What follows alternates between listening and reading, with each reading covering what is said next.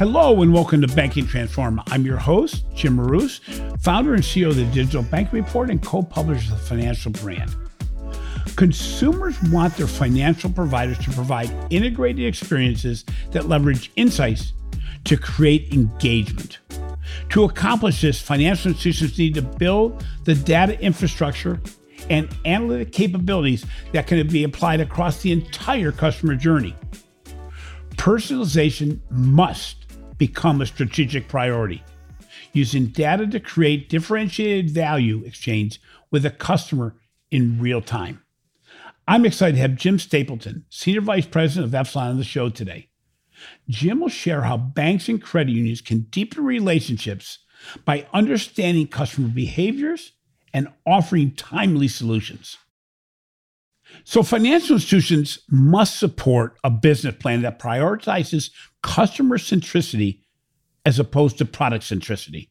This includes, but is not limited to, rethinking and automating back office processes, leveraging modern technologies, upgrading data and analytics capabilities, communicating with contextual personalization, and prioritizing both speed and scale of customer interactions. So Jim, let's start by defining what you believe is meant by personalization. Obviously, we're talking about more than simply putting a name on a communications piece. Yeah, it's a great question, Jim. And I would tell you that my thinking on that answer has evolved over the last few months.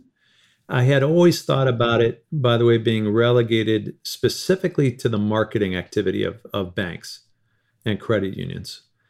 More and more, I'm wondering, why are we keeping this intelligence captive to one department and not infusing our knowledge of consumers and their emerging needs, which is very different than targeting criteria, right? I mean, we're talking about like, what do they need based on where they are in their life stage? Perhaps a inflection point in their life stage is typically when their real needs arise.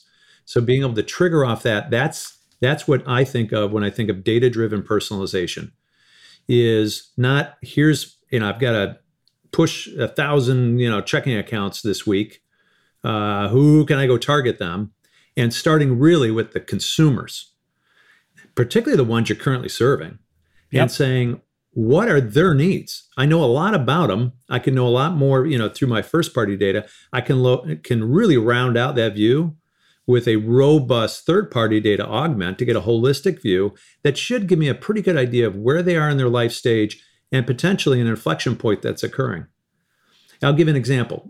So if you were able to discern that someone is having a baby, right? There's going to be a new baby in the household. That should give you some indication that potentially this could be the first child. All of a sudden, their needs and their financial needs have just changed. They want, they're going to start thinking about things like life insurance, which they didn't think before. They're going to start thinking about, maybe I need to start thinking about 529s that I never thought about before. So rather than try to go get somebody who's, by the way, single, no kids, and mistakenly try to position these products in front of them, or take somebody who, by the way, is well past that life stage inflection point, has already got that cared for. And to be honest, those aren't high churn products. I just mentioned 529s and life insurance, right? They tend to be set and forget. And so if those are your products that you're going after and you want to be there at the moment, I call it a jump ball moment in the marketplace, you've got to really be able to detect that and detect it in advance of it occurring and be there at that moment. That should be your new marketing lens, not I've got a bunch of SKUs and I need to find people to buy them. Right? So don't start with the product, start with the individual and be looking for that data-driven intent signal that says this is an always-on campaign and this consumer just entered the zone of this campaign. So that's what I think about. Now, what I said early is that all sounds really marketing-oriented. But why aren't you doing the same thing in the care and feeding of your existing customers? And it could just be information. It could be the way you approach them. It could be, what information appears on the website and on the banner ads, right? That is helpful and productive to them, given your knowledge and awareness of their life stage. Yep. So that's what I think about it as. And it extends beyond marketing into the digital experience, the ongoing life cycle experience of the consumer. So it's interesting, Jim, you gave us so much to unpack here. So one of the things that's what's happened, and you said, personalization's really changed is, you think since COVID, where people were, kind of sequestered into their houses, people became more aware of things like Netflix and Hulu, became more aware of things like Instacart, all these digital engagements that really looked at data and provided insights into what you may do next. And I think financial institutions are really trying to play catch up. Now, the good news is you mentioned about the potential of the baby being born and everybody if a financial institution is risk averse, they're going, yeah, but how about if we get this wrong? The reality is two things. Because of COVID, is customers realize that you're trying to help them with the data that you collect. And sometimes you're going to be off base a little bit. You can build that into the equation and you can do it where you're not stepping so far out there. But in the same sense, what you're trying to do is they understand you're trying to serve them better. And you said it really well around the fact that, the redefinition of personalization goes beyond the name and really looks at how I'm going to engage. And also, and then we're going to get to this a little bit later, the deployment or democratization of data across an organization. So, when we're talking about personalized experiences, and let's call it hyper personalization, one thing I'd like to see is from your perspective, how do organizations go beyond simple personalization to building greater engagement? Which I mean by that is, how do you make it so that a dialogue starts and it goes deeper than simply, I sent something out that prompts this product that's customer centric, but really is pushing product still?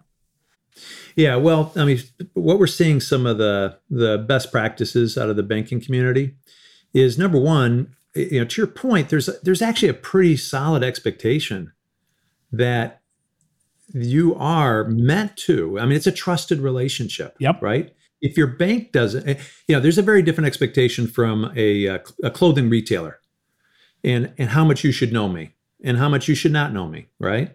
Then there is your banking relationship. I mean, if you really step back and think about it, banking is built on trust. I make a deposit, I trust. When I come back to get it, it's still going to be there. Yep. That's a lot of trust, right? It's fundamentally a trust-based relationship. Exactly why the banks are very concerned about losing any trust, right? And having any kind of reputational risk. This goes beyond regulatory concerns around privacy. There's sort of a qualitative, and you got to this sort of how do I do this in a way where I am perceived as helpful, not creepy? That's a great example. I mean, Disney, when they first had those bands that monitored where you're going in the park, consumers go, geez, do I really want that to happen? Until a character came up and named the child by name, if it's a talking character, obviously, and basically made the entire experience better through that.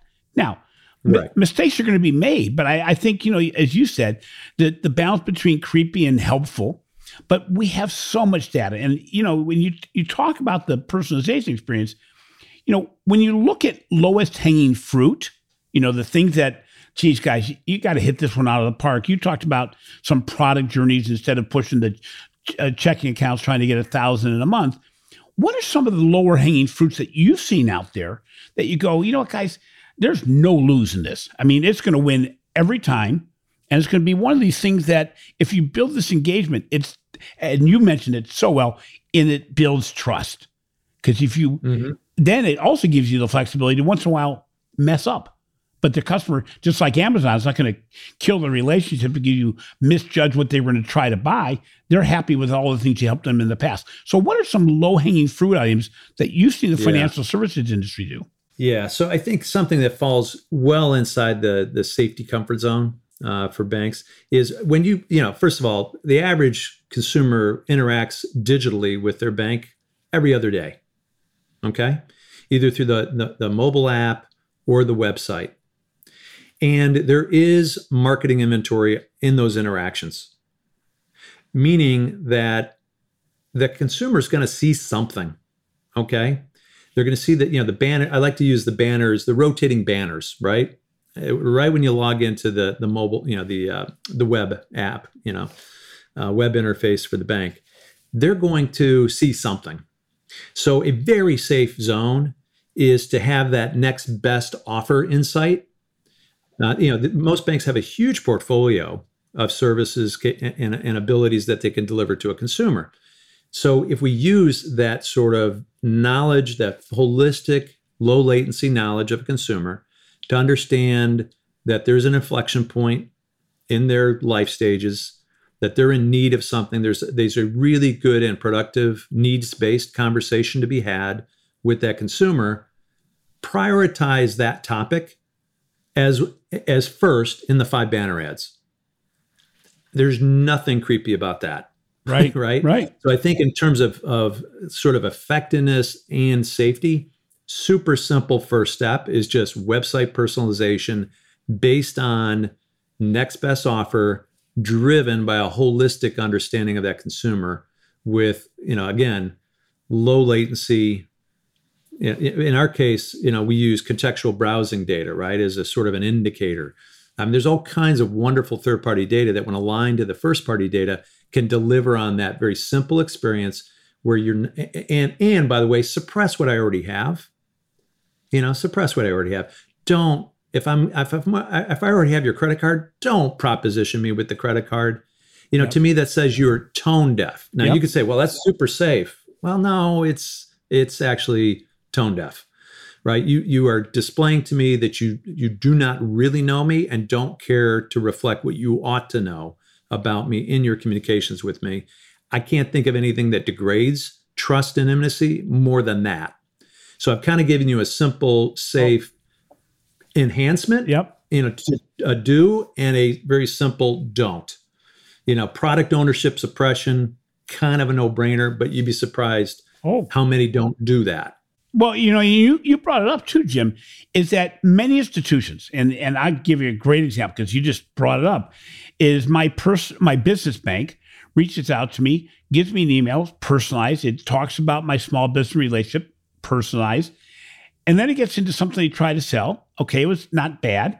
But then they say, oh, and by the way, if you aren't already an online banking customer, make sure you sign up for online banking. Oh, and if you haven't ever used mobile deposit capture, be sure you try that as well. And all of a sudden, You've lost all credibility because I have both. And what's interesting, and you brought up, is organizations. And you use both, Jim, right? And every week. And the reality is, what's really challenging is the financial institutions. I understand how it happens because I started in financial institutions, so I understand what happens. This part of the organization finally got their email slot because they only give up so many of them. And the organization says, I don't want to risk not sending it to somebody where I might be wrong, or I want to make sure I keep on pushing this one area. And you're going, do you understand what is from the consumer standpoint, how they're seeing this? And again, I'm going to get back to the pandemic. Every single consumer is smart enough to know what you can do, which is the most important, and what you should be able to avoid, as you mentioned. And, so in that context, using data to drive acquisition and cross-selling is not new. I mean, it goes back 40 years when I was a banker. Why is targeting prospects and cross-selling across the customer journey still such a challenge? Yeah. Well, I think it comes down to, a lot has changed, I guess, is what I would say about the availability of third-party data. But it is still a challenge for a lot of banks to be able to stitch it all together. And identity, right? It's kind of a hot topic, but I also say that most people are like, identity. I mean, that's not going to help me achieve my results. How can identity help? But it's such a key enabler. Yep. When I think about the 3 major phases of marketing, anticipating, which we've talked a lot about so far, right? Anticipating need, activating, and then measuring and optimizing, right? The feedback loop that goes all the way back to anticipation, right? How right were you, and how can you improve your predictive models, your detection of signals of intent, of life stage changes? So that's a nice virtuous cycle when you get it going. But you'll never get it going if you're operating in one identity space as you're trying to piece together third-party data and your assemblage of that first and third-party data from disparate sources with disparate identities. You try to Frankenstein it together, and you've got incomplete data. You've got mismatches, misunderstandings of data. And then you activate it by moving it to a whole nother identity space for activation, maybe multiple identity spaces for activation. And then you do your best to cobble together the measurement on the back end, again, encumbered by multiple identity spaces on that and different types of attribution. And I started with people, I've ended up with cookies, and I can't reconcile it back to the individual, right? Yep. That identity, having sort of, I call it the man with three watches problem, right? If you've got one identity map when you're trying to, anticipate, analyze, detect need, another one when you go to activate, and another one when you measure, you're the man with three watches who has not a clue what time it is, right? And so, having a consistent identity that you then, is sort of a platform, a foundation upon which you then layer in these three phases of marketing, is a dramatic performance improver, especially if you're going to get into the space, not of spray and pray marketing, right? If it's spray and pray, you're kind of okay with all this, dilution and lack of fidelity. But if you really want to get down to the individual and do things like journey orchestration, we talk about that, right? That journey orchestration is predicated on the notion that you maintain a view of an individual throughout the entire journey, that you are able to determine whether or not that individual has been touched by one of your touch points, and the ability to understand how they reacted or did not react to that touch point, such that you can continue down kind of the if-then logic flow tree of a journey, right? There's a lot of predication there on you've got to have person-level identity in all three stages. And actually, it's not just a once through, it's at every touch point you have to have all three stages and keep coming back. And, so journey orchestration to me is like this wonderful air traffic control system, right? In which every consumer is an airplane, and you're trying to route them properly through a process, depending on how their level of engagement, their interest is. And you need clear identity throughout that entire process. So we're seeing banks that are starting to get, and credit unions that are starting to leverage that, and starting to, that's a key enabler that not a lot of people talk about. But in the absence of good, clear identity, you're never going to get very far with any of these techniques, right? The sort of state of the art that we all strive for becomes very, very difficult. I'm a financial institution, and I want to do what you're saying, and it all sounds somewhat cumbersome and really difficult, is taking data. And, you work with a number of financial institutions, and one of the excuses that I know that financial institutions have is, we'd like to work with you, but our data is just a mess right now. It's in multiple places. We know we have it. It's not clean. It certainly doesn't include third-party information. How does Epsilon help a financial institution go from garbage to something that's maybe not completely solved for everything, but usable? So in other words, I can't fix everything at once, but I got to start driving an ROI. But the worst excuse you hear is my data sucks, because the reality is there's no institution you started work with that they don't think their data sucked. How do you help organizations make it so they can leverage the data that's already internal to drive results? Yeah, great question. So, we routinely onboard the first party data, right? That's the key. And I don't care how disparate it is. It can come in fragments and pieces, and, they may have a different database for lines of business, right? So, it could be an utter mess. All right. Yeah. They may not have complete contact. By the way, it usually is. I don't, anybody who's listening to this, they think they're the only institution that, and you hear it all the time. Yeah, but you don't know our institution. Guess what? You have enough clients. You may still be in the top quartile, Jim, I think is what you're saying. Right? Exactly. Yeah. Yeah, no, it's just the reality, right? And a lot of that's legacy and where you came from, So anyway, we will take all that fragmented data and we will onboard it into our identities, Core ID. You've probably heard about it. It's sort of our identity map. And we've got a lot of techniques to, contact complete. If you don't have complete PII for identity matching, we can kind of complete that to improve match rate and the onboarding. And we'll bring that all and consolidate it. So it may be for the first time, you've got a consistent cross line of business view, right, of a consumer, which is pretty exciting sometimes just in and of itself, before we've begun to overlay the third-party data. But we've taken everything we license in third-party data, whether it's our TSP data, think of demographic type data, our digitally derived data, we can align into that same core. It's pre-aligned basically into the core ID space.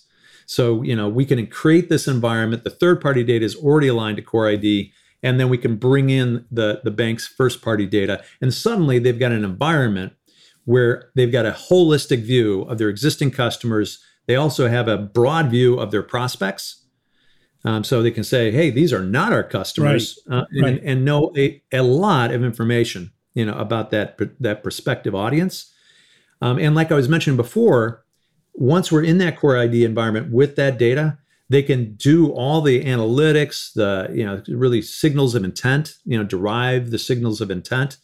And then we've got direct bridges, both obviously to our own DSP network for paid media activation, as well as a variety of other DSPs, where really we're still using that core ID natively, along with its underlying device map. Yep.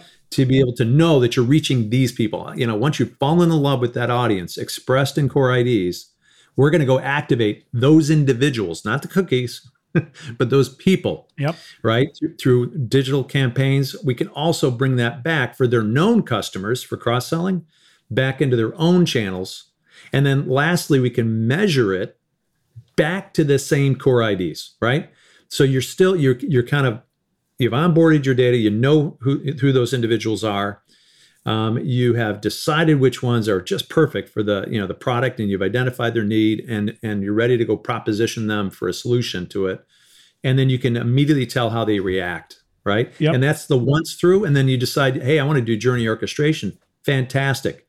Now we can keep that same core ID of that individual throughout the entire journey and really support your journey orchestration tools.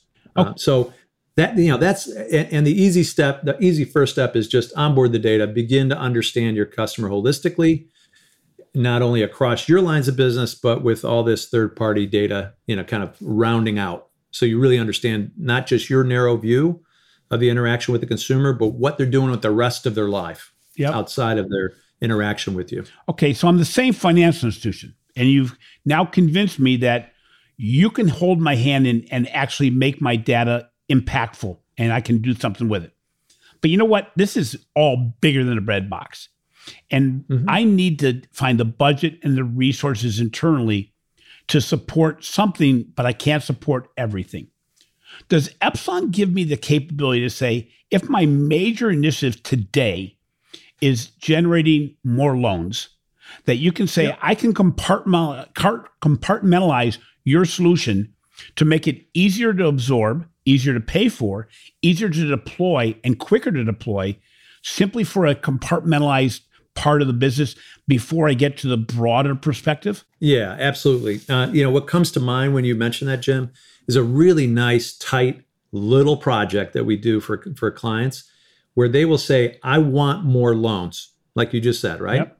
And we'll say, great, send us your last several campaigns with the conversion file, right? In other words, who actually took, who didn't take. We can load that into our system and then look at all the third-party data attributes of so just simply, here's my customer base, here's who took the offer, here's who did not. And we'll look backwards at 15 months worth of history and say, what made the takers different than the non-takers? All right. And build a propensity score. And then we'll say, give us your next audience that you want us to score.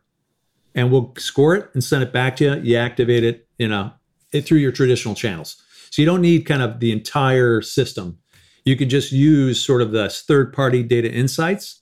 We call it signals of intent. Yep. We can help sort of just propensity score an audience based on empirical data of history. And what I love about it, Jim, is marketing used to be where the marketer would say, what are the attributes that I think make up my target audience.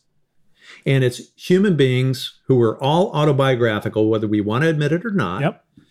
And we're really just, it's like a survey of one. Yep. Honestly, right? Yep. And maybe your intuition is excellent and maybe your intuition is not. Maybe it's excellent for a very small subgroup of your potential audience. And the good news is because you used your intuition, that audience, you'll have some success with, but you might be missing others. You may be misunderstanding what are the needs that led people to take your product. And so when we do this regression analysis, we don't presuppose anything. Yeah. All right. We basically say, let the data speak for itself. Right. So it's very data driven. And what's interesting is we don't talk about it much in the industry, but when you move from a product to a customer centric view, you take what you just described there on the loan side, and as opposed to having maybe 2 loan programs a year, what you've done is you've taken the data and you're finding all the triggers that indicate a person's going to want a loan, and you're doing it in smaller incremental wins, but over every day of the year. So the end result is much greater. Right. And we forget about the fact that moving from product to customer centricity means I'm going to be there when you're about to want something, and I'm going to get a greater end result, but I can do it at scale because it's a machine. I mean, it's mechanizing, automating the process to a degree that your results are going to be there. You talked about this earlier too. When we talk about, let's say, I'm going to pivot a little bit to, let's say, a new account customer. Those new account customers we've seen are, if they've opened the account digitally, they're probably harder to cross-sell, only because we haven't built a really good digital cross-sell process in many organizations. But more importantly, we don't have the human interaction. So many organizations say, well, that's why I want to drive them into the branch. But when you talk about spreading the data insights out and your redefinition of personalization that you did, how important is it today for institutions to democratize data insights across the entire organizations for both the internal departments, but even more importantly, the external resource you have? Let's take, for example, branch employees. How powerful is it if an organization takes what you've just described, which is next most likely product, the next most likely purchase, whatever it may be, next most likely service, maybe not even a product, and having the humans in the branches that right now are really underutilized actually use that data to reach out and do what they're best at, which is engage with customers? Yeah, great question. So I immediately think of maybe 3 concentric rings, right, around the data. So once you've done all the wonderful thing we've already talked about, consolidating the data, rounding it out with third-party data, now the question is who has access to it, right, inside the bank. And we definitely have clients where really it's just the data scientists and the analytics teams that literally have direct access. Even people you would consider marketers, right, who don't know coding and analytics tools, don't have direct access. They have a analytics buddy they might be aligned with, that if they come up with the right request, they can submit a request and 2 weeks later get an answer, maybe 2 months, right? But the idea of iterating that way or exploring into data or getting your hands dirty with the data as a marketer just doesn't happen, right? Now we've deployed this capability that so when you said data democratization, it's exactly the way we describe it with the clients who are adopting this capability we call discovery, which is very simply a GUI interface, drag and drop, that a marketer can use to explore into thousands of attributes of first and third-party data, begin to formulate hypotheses, see sizing of audience, get exposure to the types of data that's available. When you have thousands of attributes, by the way, that's not intuitive, right? I mean, you need a data dictionary, you need some familiarity with it, so there's definitely some handholding that goes with this discovery tool, but they can start to just interact and size and get their own hands on the data. But it's because it's sort of the equivalent between, programming in C++ and using Excel. Okay. We have launched Excel for data-driven marketing. Okay. And made it available so marketers can get those real-time insights. write better briefs, figure out what creative, influences they should have based on the profiling of an audience, all those things in real time, dashboarding, really cool system. We'd love to do a demo for you at some point, Jim. Yeah, I think you're going to be blown away with it. It's interesting because, again, you're multiplying the power of the data. And I used to say, it doesn't do any good to engage with a company like Epsilon simply to make better reports, to find out what I know about my customer base. What's really important is to take it further and say, how do I let my customers know I know about them? We talked about it before the podcast started, that my frustration is when my financial institution I know knows so much about my transactions and what I need from anything that happens. And yet they don't use that to my advantage. They know it. They just don't deploy it. And there's many reasons why, but I think that's a huge missed opportunity. And it's interesting because it's really the difference between what I'm going to call the new bank, the digital bank, and the legacy bank. Whereby certain things are done the way they've always been done. And then some of the other areas are saying, no, we can do this differently and get a much better result. So, when you look at data and you look at both third-party data and internal data, how important is transaction data today and near real-time engagement to the overall success of a communications process? Yeah. So, everything I've described about defining signals of intent, and maybe I wasn't explicit, but third-party data is certainly a really cool sort of added ingredient. Yep. But first-party data should not be thought about as static and irrelevant in that process, right? There are things you can get out of the first-party data interactions that are equally viable candidates. And when I said we look back, and sort of let the data speak for itself, what emerges is usually a combination of things you pick up on in the third-party data is a good predictor of whatever outcome you're trying to create, right? But the first-party data too, it's a combination of both is what we see pop and emerge. So you can imagine if we're looking at thousands of first and third-party attributes, maybe there's 6 to 10 variables that start to emerge that used in combination could form a really strong signal.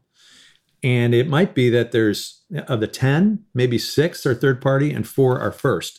So being able to expose your modeling, to all of those variables is really important. Jim, you also, you were asking about another ring of, democratizing the data. And I do want to address it, right?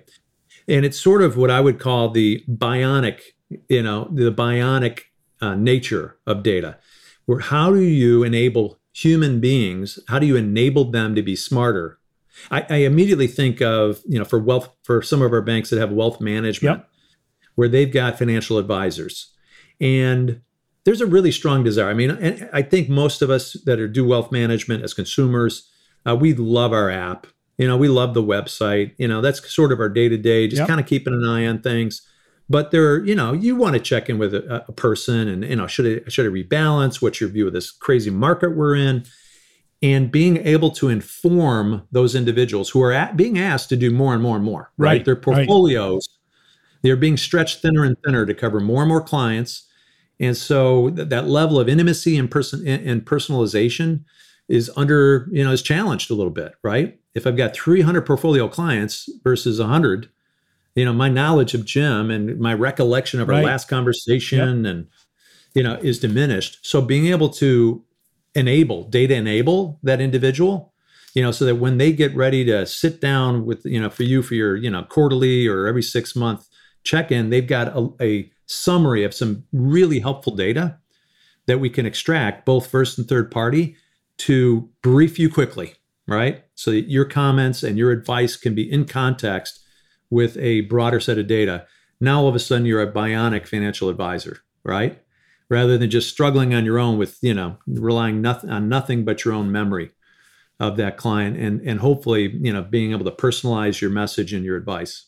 It's interesting, Jim, because another dynamic of this is wealth managers, branch tellers, branch managers, all in the back of their mind are saying, is digital going to replace me? And by democratizing data that you just described, you're empowering them to be part of the digital solution. So what you do is subtly Make them very aware that, no, you're part of this digital future. We need you more than ever. We didn't hire tellers because they could balance well. We hired them because they could communicate with customers well.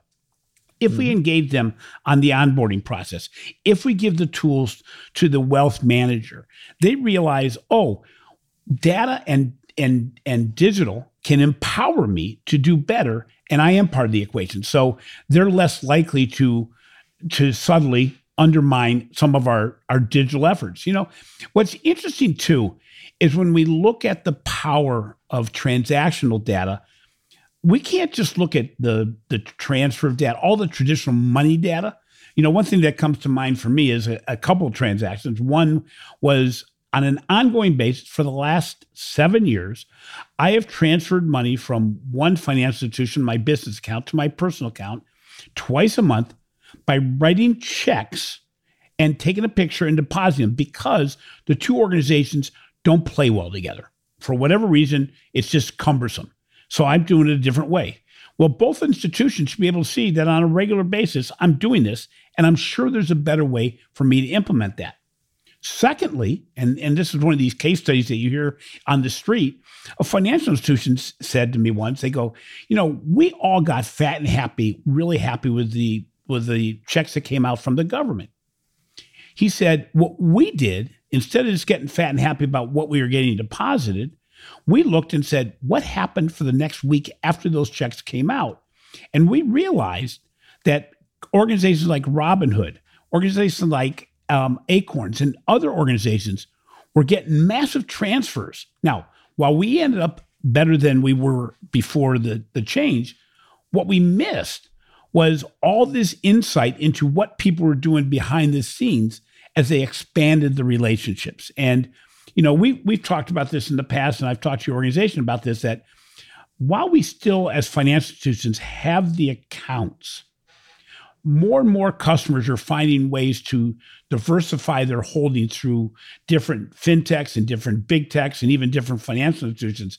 So while we may feel like we're not having attrition, we're not keeping the relationship. How does Epsilon help organizations? And I'm not just saying by cross-sell, but how do you look at data to say, how do we get these customers to be more our customers as opposed to simply us being the storehouse of wealth? Yeah. Well, clearly just understanding, I'll go back to where we started, right? Yeah. Trust is built when you can anticipate and meet my needs. And the trust that, especially the major institutions that I think you're referring to here, right? Yep. Our big retail banks here in the U.S., there is already such an implied trust. They start from such a great footing. It's one they've earned, right? That they have a great brand. There's phenomenal trust. I don't think consumers leave due to a lack of trust, or I don't think they diversify due to a lack of trust. It's about just being there I think they got first right of refusal, is the way I would put it, Jim. That if you can give me an incentive, anticipate my need, put your product in front of me, make it competitive, I'm more likely to keep my relationship simple. We're all time constrained. There's great integration in these products and services. Their ability, just your point about moving money between institutions, not always easy, getting easier, right? Yep. But man, if I can consolidate it to where my wealth management, my checking, my savings, my credit card, all under one roof, I can pay my credit card bill automatically between the accounts. I can have one app, look at my wealth management, look at my banking at the same time. Maybe there's a budgeting app. There is definitely some synergy in keeping it all under one roof. So I think it's just, in some cases, if you're not paying attention to the jump ball in the market, if you've got a consumer and you're not detecting that they're in market for something and getting in front of them, that's on you. Yep. That's on you as a bank, right? And so, we think about, you've got a checking and credit card customer. If we could help you determine that they're checking out mortgage rates, right? Yep. Or better yet, I'll give you this example, Jim. We've actually done regression analysis on mortgage. And believe it or not, 6 months before mortgage, you know what you see pop? An interest in home decorating. Oh, yeah. Isn't that interesting, right? Yeah. I don't know if that's intuitive to you. You're right, But yeah. it starts with home decorating. Then you suddenly realize, then you get to remodeling. And then you go, you know what? The roof needs replacing. Maybe I should just move. Yeah. Right? Oh, yeah. This is too hard, right? And either that thing's going to land in a HELOC because they're going to do a Yep. renovation, or it's going to land in a mortgage. And you, as their bank today, hosting their checking and credit card, could be aware of that 6 months before it happens and start to cultivate awareness, consideration, and make a proposal to them, right? As a Right. loyal client, we're offering you this special, no fee origination rate, whatever it is, right? It's yours to lose, is what I would say. You've Yep. got primacy, you've got trust, and you've got the synergy of simplicity that you can deliver. You just got to be there to compete for it. Yep. And don't let the fintech sweep in and grab it, because they are looking at that. There's a jump ball and you're still on the ground when the ball's in the air. It's a great example. And I some of my listeners probably have heard this story before, but when I bought my Jeep, I decided that, I'm going to test the marketplace. So I'm going to do a couple of test drives, which anybody who's not aware of this, when you do a test drive, the dealer usually is going to do a credit bureau check, which doesn't impact your credit bureau, but it gives them information as to, are you able to buy what you think you're going to buy? But what happens, though, is when you do that, there's a credit bureau impact that every institution could find out I'm in the marketplace for a car, or at least I'm test driving them. Well, that is why when I was buying my car, every dealer, every manufacturer reached out to me trying to sell their vehicle. And they were really close, by the way, as far as the kind of vehicle I was going to buy. They saw the kind of range, what kind of vehicle I was looking at, and they give me one similar to that. What was very disturbing was not one financial institution reached out to me and said, by the way, if you're in the marketplace for a car, we can help you. That would not have disturbed me. And in fact, I kept on putting feelers out every way I knew that could have been tracked by a financial institution, social media, doing more test drives. This is the funny moment, is that I even wrote a check for the down payment on the car on my personal bank saying, I know this bank tracks checks. I wonder if they pick up on that. Zero. Now, what was interesting, you talked about it, simplicity and speed. What did I end up doing? Instead of walking the door of my financial institution, I got a floor plan loan, because I know now floor plan loans are not just by one institution. They do a shopping for you to get you the best possible rate. I ended up using Ally, who was not part of my decision set, but it got me my loan quicker and easier than trying to give any more signals out to my big top 5 banks. Yeah. There's so many opportunities out there. And I think this is something that organizations have to realize, is that with the amount of experience you have hundreds upon hundreds of clients. You get these case studies, you get these success stories. If I, as a financial institution, was going to say, you know what, I want to engage with you, but I need to get my return on investment in the 6-month period from now, 6 months from now, how quickly could you get up and running? And could you actually satisfy what I'm looking for, which is I need some easy wins that prove your points in the marketplace? Absolutely, Jim. I'll go back to that signals of intent project. Yes. Yep. We're looking at a 3-month turn on that, right? And most of that's going to be paperwork around, what we're going to do with your data, getting approval to take in your, the movement of first party data, right? Yep. Is the highest burden. It's a fairly simple thing. Probably the actual technical work time is weeks. Yeah. Yeah. Right. Yep. A lot of it is just discussion, setup, gaining approvals. And I guess the final thing I should mention to you, Jim, is we actually, we obviously it's a super, privacy, security, regulation. All 3 absolute table stakes for everything we've been talking about. Yep. Right. And everyone's going to go, oh my gosh, you got to be hitting one or more of those tripwires somewhere along the way with all the cool stuff you guys have been talking about. I just want to assure your listeners that we have met and exceeded all 3 of those. And I would argue that's actually sort of our core competency and differentiator. We even have a solution where we can onboard your first party data without you ever having your PII leave our 4 walls. It's probably a topic for a whole nother podcast for us, Jim. Yeah. But I'll just leave that as a teaser. So we are super conscious of the need to secure bank consumer information. No one wants to be breached. No one wants to appear in the front cover of the Wall Street Journal. We already established the fact that banks' fundamental business is built on trust. And if I can't trust you with my data, why would I trust you with my money, right? If you can't keep that secure, how are you going to keep my money secure? So, trust is super important. Privacy continuing to change here in the US and across the world, staying ahead of that. And then, of course, regulatory requirements. We have an amazing number of fabulous clients in this industry that we are, shoulder to shoulder, ensuring that they establish and maintain a very strong profile on all three of those areas. So, Jim, thank you so much for being with us today. Again, I want to emphasize to our listeners, it sounds like apple pie and all the best things in the world. But the thing is, it's only good if you actually do something. And we were talking to Jim and I were talking before the podcast that, a lot of organizations go, we can do that. We can do that. We can do that. The reality is there's no doubt you can. But this is a great example where partnering with a third-party provider that's gone down the route, has found the pitfalls, found things that don't work very well, found things that work very well. If you want to bring a return on investment and improve your customer experience, and as Jim has mentioned multiple times, the trust level in your organization, then find a partner that can get you down that path fast. By the way, you can always unwind those relationships. And I keep on saying, the biggest challenge now is paralysis of analysis.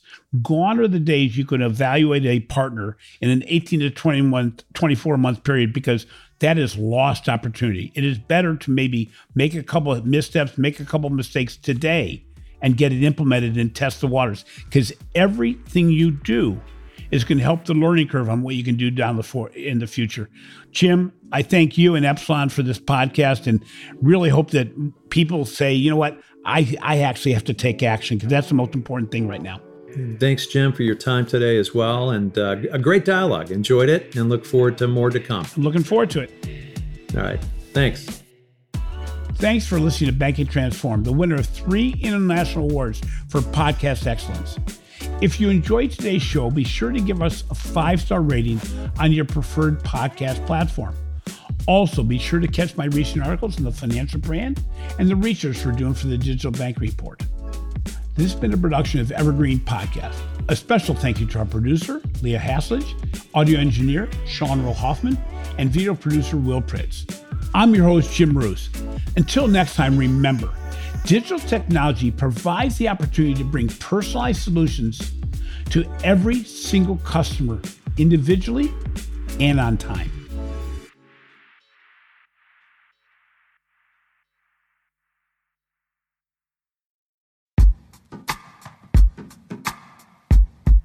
The Jim Stroud Podcast explores the discoveries and trends forming the future of our lives. Brain-to-brain communication, robot bosses, microchip implants for workers, and artificial intelligence replacing human workers are all happening now. If you want to know what's happening next, subscribe now to the Jim Stroud Podcast.